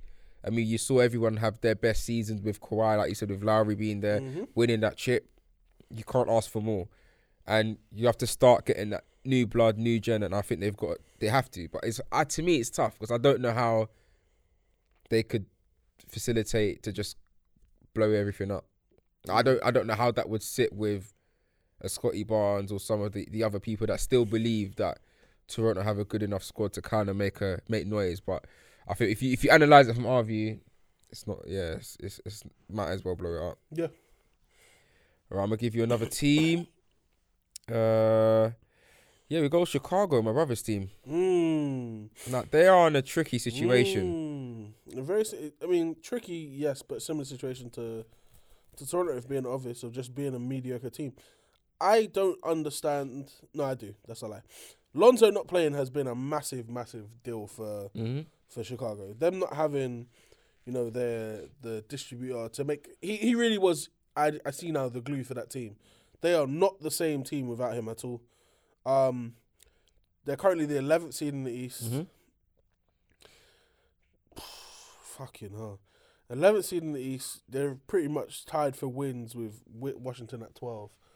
You look at like what they really have going forward. They don't have a great deal. DeMar DeRozan is I don't think he's doing anything bad or anything. It's just not working. They should have moved Vucevic last year. Yep. I think I get it. They wanted to test how good they'd be in the playoffs and stuff like that, but it hasn't flourished into anything. I think Zach LaVine's slightly regretting re-signing there now, saying I could have gone to LA, and at the time LA was not looking good, and I mean Chicago, they were looking pretty. It was looking promising. Yeah, that's the word. It did look more, like you said, promising than LA. But yeah, not right now. I can't lie. I'd rather be a Laker than a Chicago Bull right now. Oh yeah, I think we've got the same record, but I think it all speaks for itself, really. I mean, you look at the manners, and obviously of both teams, you're looking at the dominate. And I always said it in the beginning of the pod, like some of the losses have just been down to us. Inability to get rebounds, inability to close games. But the Bulls haven't been good. Like, it's been bad. And, like, they went and I think they beat the Mavs by, must have been like 30 or 40. It was a crazy blowout. But outside of that, they're just losing to everyone. Anyone and everyone. And it's like you said, it's DeRozan will show up. Then Levine will show up. And then DeRozan will have a good game. Vuj will have a good game. Levine will have a horrible game. There's nothing really going on. And you're looking at Levine as well. Like, last year it was a bit Levine. Well, they both started, didn't they, in the East? I mean, for the All-Star game. So Levine and DeRozan were at that level where I was like, to me, Lonzo's injury probably derailed them from getting a higher seed, which was avoided them playing the Bucks in the first round if he was fit. This year, it just doesn't, like, the Caruso's not working. Everything's not working. Yeah. And I understand why to an extent, but this bad in the East, which is very competitive as we know, but below some, like you said, you just mentioned Washington, to have the same record as Washington is not good. Yeah. It's not good. Them not having their own first round pick is going to fuck them up as well. I think Portland might have their pick. I can't remember who has the pick. And then Orlando through Vuj. I know Vuj, through the Vuj trade, they gave up quite a few Maybe picks. Orlando have their pick. I think it is Orlando anyway. One of them has their pick anyway. I mean, yeah, they don't have their first round draft pick for this year. And you look at what they need. I mean, Vuj is on a 22 million contract. Yeah. 22 million contract. And I think Caruso obviously is on a 9.5 mil. Kobe White's on the 7.5 mil. Patrick Williams 8.5, and DeRozan's on the 2-year 28 mil. But they really need some wing depth. I mean, they're very, very, very. Which is weird to say because you think of who their two best players are, and they're both wings. You're like, you guys need wing depth, but then you look at their bench and it's guards. Strictly guards. I don't know who they're back. Who I think it's Javonte Green. Yeah. He's coming off the bench, who I think is only like 6'4" anyway. He's very small anyway. So he's not, not. He's not what I'd like to see in like a wing off the bench. I need someone at least like 6'6", who can play between, the 2 and the 3. And they need some 3-point scoring. Like, they've really lacked that this year. And you're looking at a team that, they weren't excellent from the 3 last year, but they were much more efficient than they are now. I mean, let me try and find out where they are. In 3-point shooting. I think if I had to decide what kind of moves I want to see them make, I'm a really big fan of blowing shit up. I can't lie. I see the league as it's a place where either you're one of the top teams or you're just or one of the top teams, one of the bottom teams, or you're just wasting your time. And I think the worst case scenario, you could be like the 11th seed, to be honest, because then you don't even have like top 10 odds to get a pick. To get a top pick, sorry, and you're just floating around that area where you're getting guys. Most likely, teams you're going to end up taking a risk on a player, saying, he might be really, really good, as opposed to playing it safe and just getting someone who you know is going to be good but doesn't have a crazy ceiling. I would definitely move Vucevic. Yeah, like I think he's a good player and he can be serviceable on so many different teams. That's a big contract he's on, 22 mil. But it's only he's only got 1 year left. Yeah, this is his last year. I can't lie. I'll talk to the Lakers. I'll talk to them and say, you guys need a big. He can rebound. Yeah, for that contract is crazy though. It's 1 year. That's perfectly fine. The Lakers are currently paying Pat Bev 8 mil. I reckon they could find another 10 because it will even out about if you put another 10 mil worth of contract in anyway. Pat Bev, Kendrick Nunn, that's probably 13 mil alone. You could make it work to go and get yourself Vooch, because I think in the ideal world, yes, they're going to get DeRozan, but you definitely, if you can't pay Vooch, you definitely cannot pay DeRozan. No, we definitely can't. So, and I know DeRozan's contract isn't even bad. I think he's on like 28, 2 years. Not bad, not bad at all. But I just don't think they'll be able to make the money make sense. If I'm Chicago, I say, cool, we've just extended Zach LaVine. Lonzo's in a bit of a no man's land in terms of we don't know when we're going to see him play basketball again. Most likely not this season. with all his knee injuries. You've got a young player in Ayo Dosunmu. You're either trading Vucevic and DeRozan and saying we're going to have to start again, which I don't think will work just because Zach LaVine was there when you guys weren't good as well. I think there's a bit of pressure there. They've kind of put themselves in a tough position because they started paying people.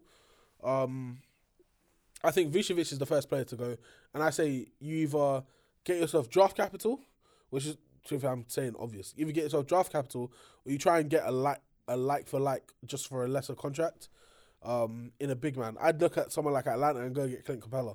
You know, a reliable like 12 and 15 player a night. You know, that's the kind of numbers that he's putting out, 12 points, 15 rebounds a night. He'll block some shots as well. He's more athletic than Vucevic as well. So I think that one would be a benefit. But also, if you're talking about them adding wing depth, I mean, off the top of my head, what team has a lot of like wings in their team? I mean, I think the obvious we always look at is I think Minnesota have quite a few. I mean, they've moved a couple in that trade for who did they trade away? It's like Utah. The Gobert trade. Gobert trade, yeah. They moved quite a few in there, but they've still got quite a few. I think okay. So you said a really good one actually. You mentioned Minnesota and Utah. I think Chicago should go and look at getting themselves Malik Beasley. Beasley in return for Vucevic. Get a draft pick in return, and just ride out Vucevic's contract for the rest of the year, and then just let him go into free agency. And that way, you've gotten yourself a first round draft pick for nothing really. It's not hurting you at all. You can even give him Jordan Clarkson as well to make the money make even more sense. And I think obviously that would be Chicago getting their wings back in return. And also freeing themselves. The only thing is they need a center to replace him. That's the issue, and that's why it's like you said, someone like Clint Capella would be great. But I think you're looking at like team rebounds per game, and Chicago are bottom. I told bro, like he's not in there to go rebound. They're at 6.6. Yes, they're bottom for the team rebounds per game, and you're looking at the teams at the top in Memphis, Detroit. As you can see, Clippers, Houston, Indiana, Milwaukee, Dallas. You're seeing Chicago right at the bottom. I mean, you can see where their needs lie, isn't it? And I think Chicago are a team that are a bit like Toronto, but a bit worse than Toronto. Yeah. Because Toronto, at least, they've got a Scotty Barnes. They've got a young piece that they can look towards the future. You've just paid what you thought your future would be, and I don't know. Like Zach gives me that kind of vibe. Like if he's not on it, he'll rather go out. Do you know what I mean? Like that's where the rumors are coming. I'm seeing rumors of him being somehow linked with us. Like if you guys have money, I don't. To be fair, you'll have 30 million cap space. Yeah. End of the season. End of the season, yeah. But the issue I've got right now is the fact that, like, why is his head already turned? Like, why is your head not focused and saying, you know what, we're 11 and 15? They still can turn it around. They can turn this around. Like, you can make this a service. But I feel like everything that's coming out of Chicago is negative. Mm-hmm. I'm hearing negative stuff about Billy Donovan. And it's not, like, to me, they're not in the worst situation for it to be so negative. So it's like, why don't you guys get your heads down, try and get a couple wins and figure this shit out? Because your good side, we saw that last year, just make it work, innit? Yeah, I agree. I agree. Give me one more. All right, we'll go one more. Oh, this one. You know what? No, let's do two more. Because the last one's a blockbuster one. We'll go for the Mavs. Dallas Mavericks. Trade Luka. He's the first of his 5-year extension, so yeah. He ain't going nowhere. He ain't going nowhere. If you're Dallas, what, and I've said this so many times, sitting in this very seat, on this very podcast before, what can you put around Luka that will complement, that Luka will be able to complement, as opposed to you having talent and not really playing them right now? So that's another team that's very wing heavy. Okay, yeah, they do have a lot, but I think they're all very mid wings as well. I'll be honest. But right now you've got Christian Wood coming off the bench, who's gonna starting now because Maxi Kleber got injured. Unless JaVale McGee starts starting, which will be outrageous in my opinion, but whatever. You say to yourself, I've got a ball dominant guard who takes the vast majority of my shots. What's something I could probably get to help him out? Dallas claim they put shooters around him, but we've seen Reggie Bullock do fuck all in the playoffs. We've seen Dorian Finney-Smith have terrible games as well.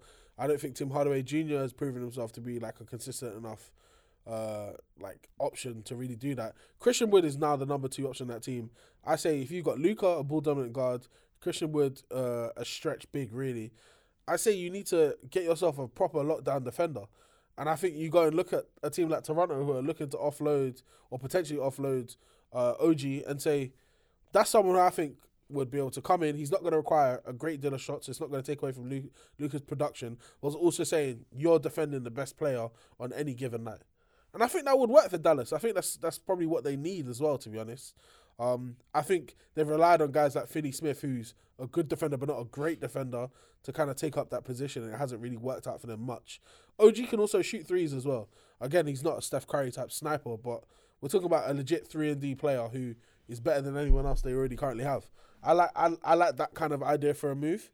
After that, it's tough though, man, because without being like, I'm not trying to always be hypercritical of Luka, but without being completely honest, there's not a lot of guys you can say, yeah, join that team. And I'm talking about like fringe stars we're talking about here that say, oh, God, join that team and we'll have the same production on Dallas that they have at their current team, innit? And Dallas, they score enough points. They actually do score enough points. And they just need to stop the other team from scoring and to make up for, you know, some of the deficiencies they do have defensively.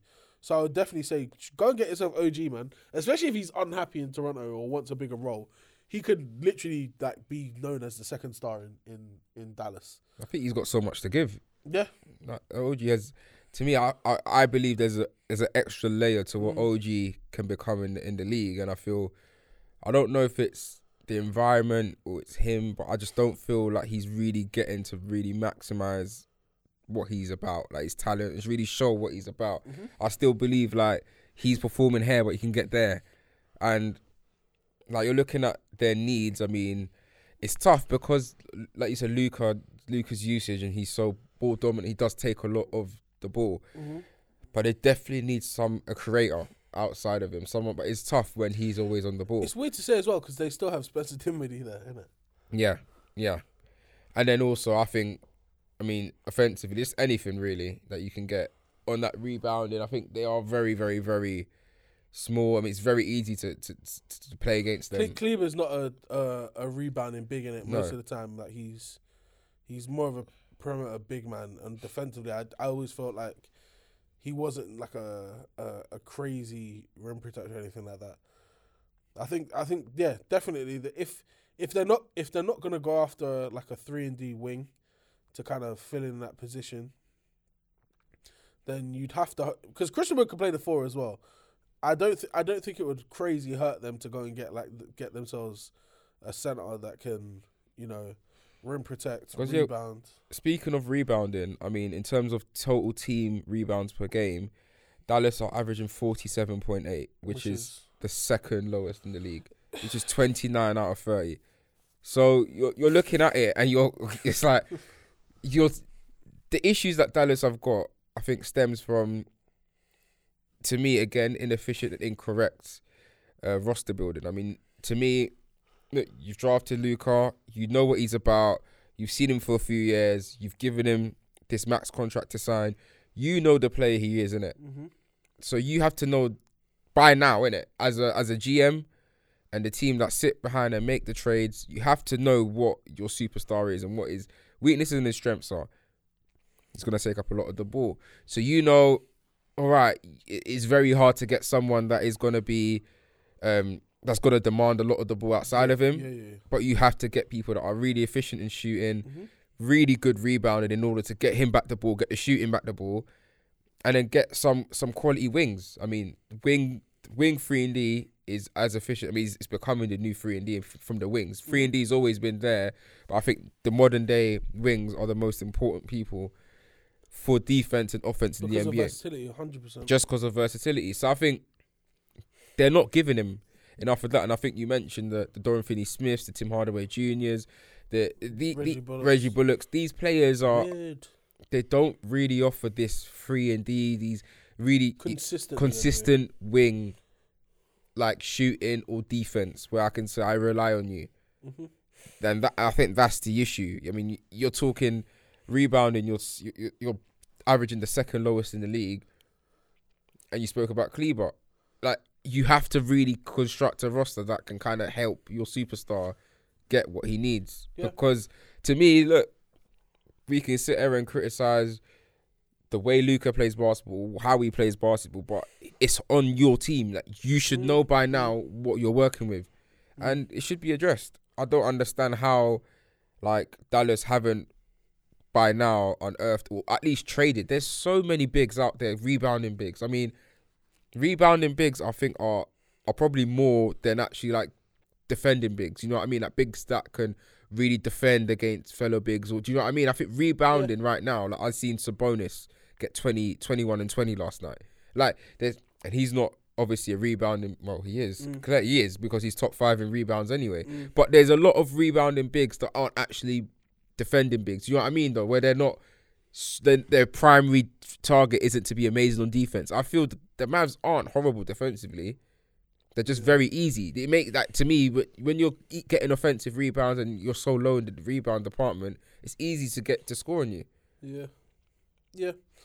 I think you're right. I think if Dallas want to continue to be serious, they need to look at bringing in a guy who can work around that. And whether maybe it is a big, I don't know.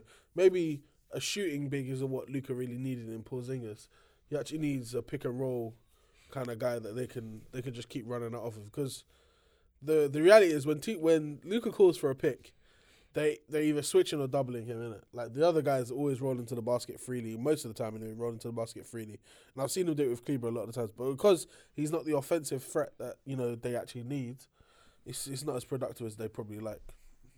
Yeah, so I think there's work to be done there, but I think Dallas need to start by addressing their needs. I think we've spoken about teams in a limbo, teams are a bit there. I mean, Dallas have to give something new. I mean, to me, they did well to get to the Western Conference Finals last year. But they overachieved, in my opinion. And I can agree with that. Yeah. I think it should have been Phoenix and Golden State. But it is what it is.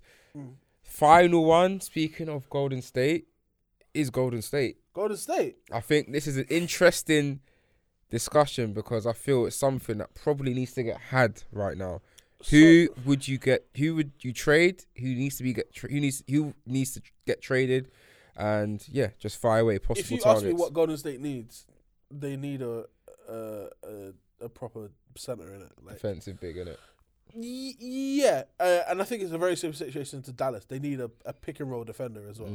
Like I think if they went and got themselves, I feel like I'm going to say his name again, a Clint Capella, just off my head. They need someone like Jarrett Allen who doesn't demand the ball a lot, but is still able to, you know. I think Miles Turner's one. Wow, very good trade because Miles Turner can shoot threes.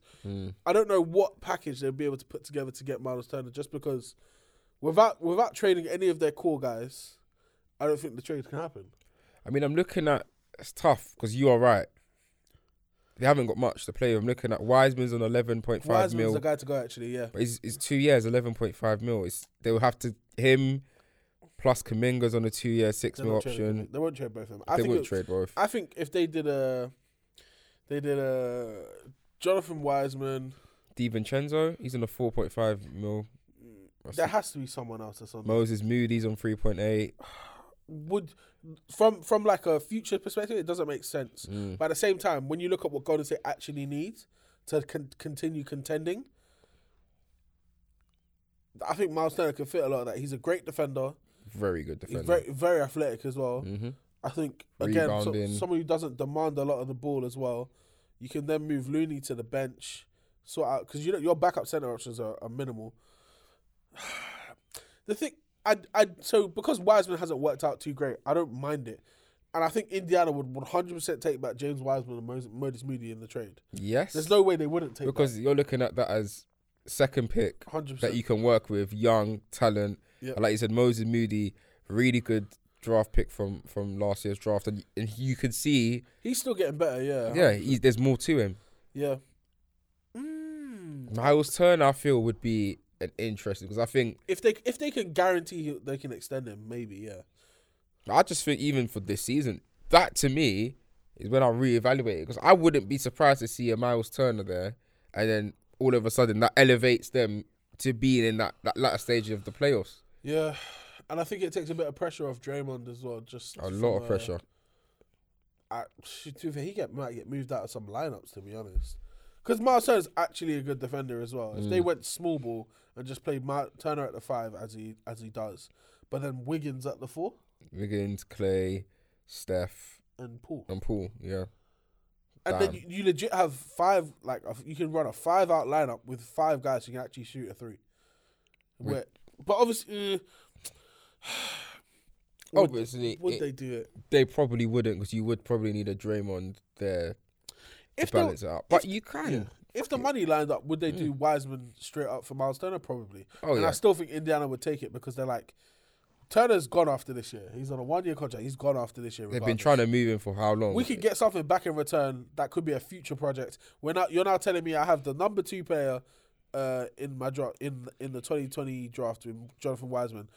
James Wiseman. James Wiseman. And I still have Tyrese Halliburton, who's from the exact same draft, like 4 or 5 picks later.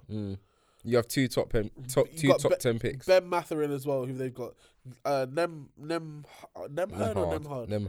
Sounds weird saying Nemhard. But yeah, you've got Andrew Nemhard as well, who's I think he started starting for them. So they've been playing Halliburton and him together. Yeah, they are. That's a very young team. Don't get me wrong. There's still a lot they need to learn, but you're talking about building talent and continuing to develop players. That's a great foundation Indiana would have. And I'm sure, because I'm not sure what picks Golden State would have. Yeah. But I'm pretty sure they might be able to swing a Moses Moody out of that as well. I'm not sure Golden State would give up both, but I feel in order for them to get a player of Miles Turner's quality, in that aspect, I think they would have to give up a vet. I don't think that's what I believe. Though I don't think Moody would go. Who else would you give up if you're Golden State then? Looking across their roster, JaMychal Green can JaMychal Green, innit? Yeah. JaMychal Green can go. Any variation of second round picks that they have. I don't know if they have any first still. They probably do, because I don't feel like they've made a great deal of trades. And realistically, you look at that and you say, if we're good, that first round draft pick is 25 to 30. Yeah. I mean, it's not, because there's been some really good. They've been hitting as well. we've known over the last few years. Some of the better ones have been 25 plus. Patrick Baldwin, I forgot they drafted him. He can be part of that trade package as well to go over to Indiana. Like if they can avoid giving up both Moody and Wiseman, I think that's a good deal. It's just if the money lines up. Yeah. But I think JaMychal Green, I'm not sure. I think he's on like he's on one year, 1.8. Yeah, he's on the minimum, so that doesn't really help. That's probably why. But Moses Moody's only on 3.8. It's tough, but it's just the money would have to line up. I mean, do you reckon they need this? I think they need a stretch 4, but I think he needs to be versatile. A stretch 4 to play, but the problem I have here is that whatever player you're getting, there's a good chance they wouldn't be a starter, because regardless of how bad Draymond Green is, they're gonna play him late in like late game Clutch situations minutes, regardless. So they've got 5 guys: Steph, Jordan Poole, Clay, Wiggins, and Draymond Green. Like you need to most likely get a center, man. Just because for those times where you don't want to have Draymond on the court for whatever reason, if he's having 1, 2, 3 games with whatever, or if he fouls out, which he often does. 1, 2, 3 points. Yeah, you got another guy who's just ready to go and locked and loaded. So yeah, okay. I've got 2 more actually. Go on. Kelly Olynyk. No. I get he's having his revenge tour in Utah, trying to prove that he's not shit, but I just. Because I believe he could offer a bit more, well, a lot more on offense than. Let's see what he's been doing. But I think I haven't liked him. I think defensively, it's a tough one, because I do genuinely believe he would improve them. The reason I don't think this is because everyone at Utah right now has inflated stats because there's less there, innit? Kelly Olynyk is currently averaging 20 28.5 minutes, yeah? Mm-hmm. 12.9 points, 54% shooting, 44% from three. Wow. 44.7 actually, so it's like more like 45. 5 rebounds and 3.3 assists, 1.2 steals. Like, those are great numbers. You won't get those minutes. For him, almost career numbers. I didn't know he was in Houston. He had 19 points for the Rockets. He only played 20. Okay. He hasn't played a full season for a while. But, like, bar that 1 year in Houston, those are career numbers for him. Mm. Like, yes, he's a much better 3-point shooter as well. Like, that's a good player that who can fit that exact role that I was just saying, where there's not a lot of pressure on it in terms of he can come in and, you know, be that guy off the bench, or if you want to start him or have him play late in game when we need a shooting big, then yeah, he would be perfect. But what am I? If I'm getting Kelly Olynyk, I'm not giving up anywhere near as much as I was just about to give up for Miles Turner. I think that's where the issue lies, isn't it? I think you're looking at in that Miles Turner. To me, you get everything you need, and then to me, I think in Kelly Olynyk, you'll get what you want, but not what you need. That you want this, you want a big that can score, a big that can maybe give you more offense, a big that can give some productiveness on defense. Mm-hmm. But Miles Turner gives it all. Yeah, gives you exactly what you want: proper defense, proper offense, proper rebounding. Like that to me should be the player Golden State should find a way, and I think that's something that would send waves to the NBA. The thing about Golden State is they've never been that kind of team to make trades like that. Like, so I just don't see it happening. Would be cool. Would be cool if they didn't suck as bad, because then it would force some teams to start dropping out of the playoff race, which would be quite interesting to see. But yeah, I don't know. How about Jakob Poeltl? He's one that's been shopped around quite a lot at the minute. Because he's San Antonio are clear. Oh yeah, that's what I mean. San Antonio are doing their best for the clear Wemby. and obvious about the fact that they're trying to tank. The thing about Poeltl is that I don't watch San Antonio. I'm not going to lie to you and pretend to you like I watch San Antonio play ball. I know what they're trying to do this year. I have zero interest in watching that. I don't know if he solves Golden State's problems from a perspective of, is he a shooter? No, but from what I do know, he is having his best shooting season. Oh gosh, shooting season. Bloody yeah, got that out. But I again, and I believe he's probably a weaker. But I'm just looking at players that are available in this current market. I think he's currently injured right now as well. I don't know if that means he is an upgrade on Wiseman, and well, obviously he's a much better rebounder. He's averaging 12.8. 64% from the field, 9.8 rebounds. Like 12 and 9 is very nice. Yeah, it's good. And not shooting a single. He doesn't shoot threes. Okay, yeah, he doesn't he hasn't taken a single three. Oh, zero. No, he don't do that. But his field, what's he shooting from the field? 64%, which is very nice. Yeah, which I've got. I read it. That's his best shooting season. Yeah, but no, it's not. Is it not? He had 1 year at the Raptors, he had 65%. He's taking way more shots than he was in Toronto. So it's like his most shooting, most efficient season. Most efficient season. Almost 10 rebounds as well, which is so. He would provide an upgrade to what they got, whether it's what they need again. I think it's probably less. I think he's in terms of is less. Less than the Linux, and much less than Turner's. But I just believe Golden State got to explore something. Yeah, because they've struggled a lot on the road. Obviously, 2-11 away from home. Yeah, it's not great. So yeah, I think that was mainly it. You know, for the I could go into more, but I think I wanted to finish in that Golden State bombshell. I think they're a team that's quite interesting, and I would be interested to see if they make any trades, because they rarely do make big trades during the season. I think this year's a bit different to other years where, because they've paid everyone who they've paid, they kind of forced their hand into now, okay, we should probably make the best of the situation. Like, it's not a matter of we should wait. Like, Steph is not getting any younger. Clay's not getting any younger. Same with Draymond, kind of thing. If you're going to make one more, because I think they've got one more championship push left in them in, like, Steph's career. I don't see how I didn't see it last year, to be honest, so they could prove me wrong. But I don't see how they'll be able to put a team together. Really? What, you don't think they have that anymore at all? No, I think there's surely, how old's Steph? 30? 34, I think. Oh, it's different now. Nah, but it's tough. Let me see. Steph Curry is. It is tough. Steph is 34 years old. 34. Yeah, I know he was. Damn. Steph's 34. I know, so 'cause in your- Clay's you know, probably 32. 33. You forget how older these guys are. Like, you think Steph's 30, 31. Then even when I asked the question, I was like, wait. Last I remember, Steph was 33. So he's either 33 or 34 now. Clay's That 32. is mental. Draymond's 33, I reckon. You might be right, you know. Draymond's 32. Yeah. Like,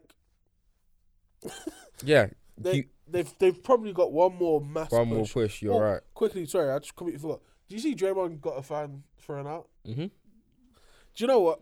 I'm going to commend Draymond for that, just because it's in his nature to act wild and do a lot of things. It would have been very easy for you to run up to that fan and get into like a back and forth with him or whatever. But he said the guy said something about like threatened his life or something like that, which I understand.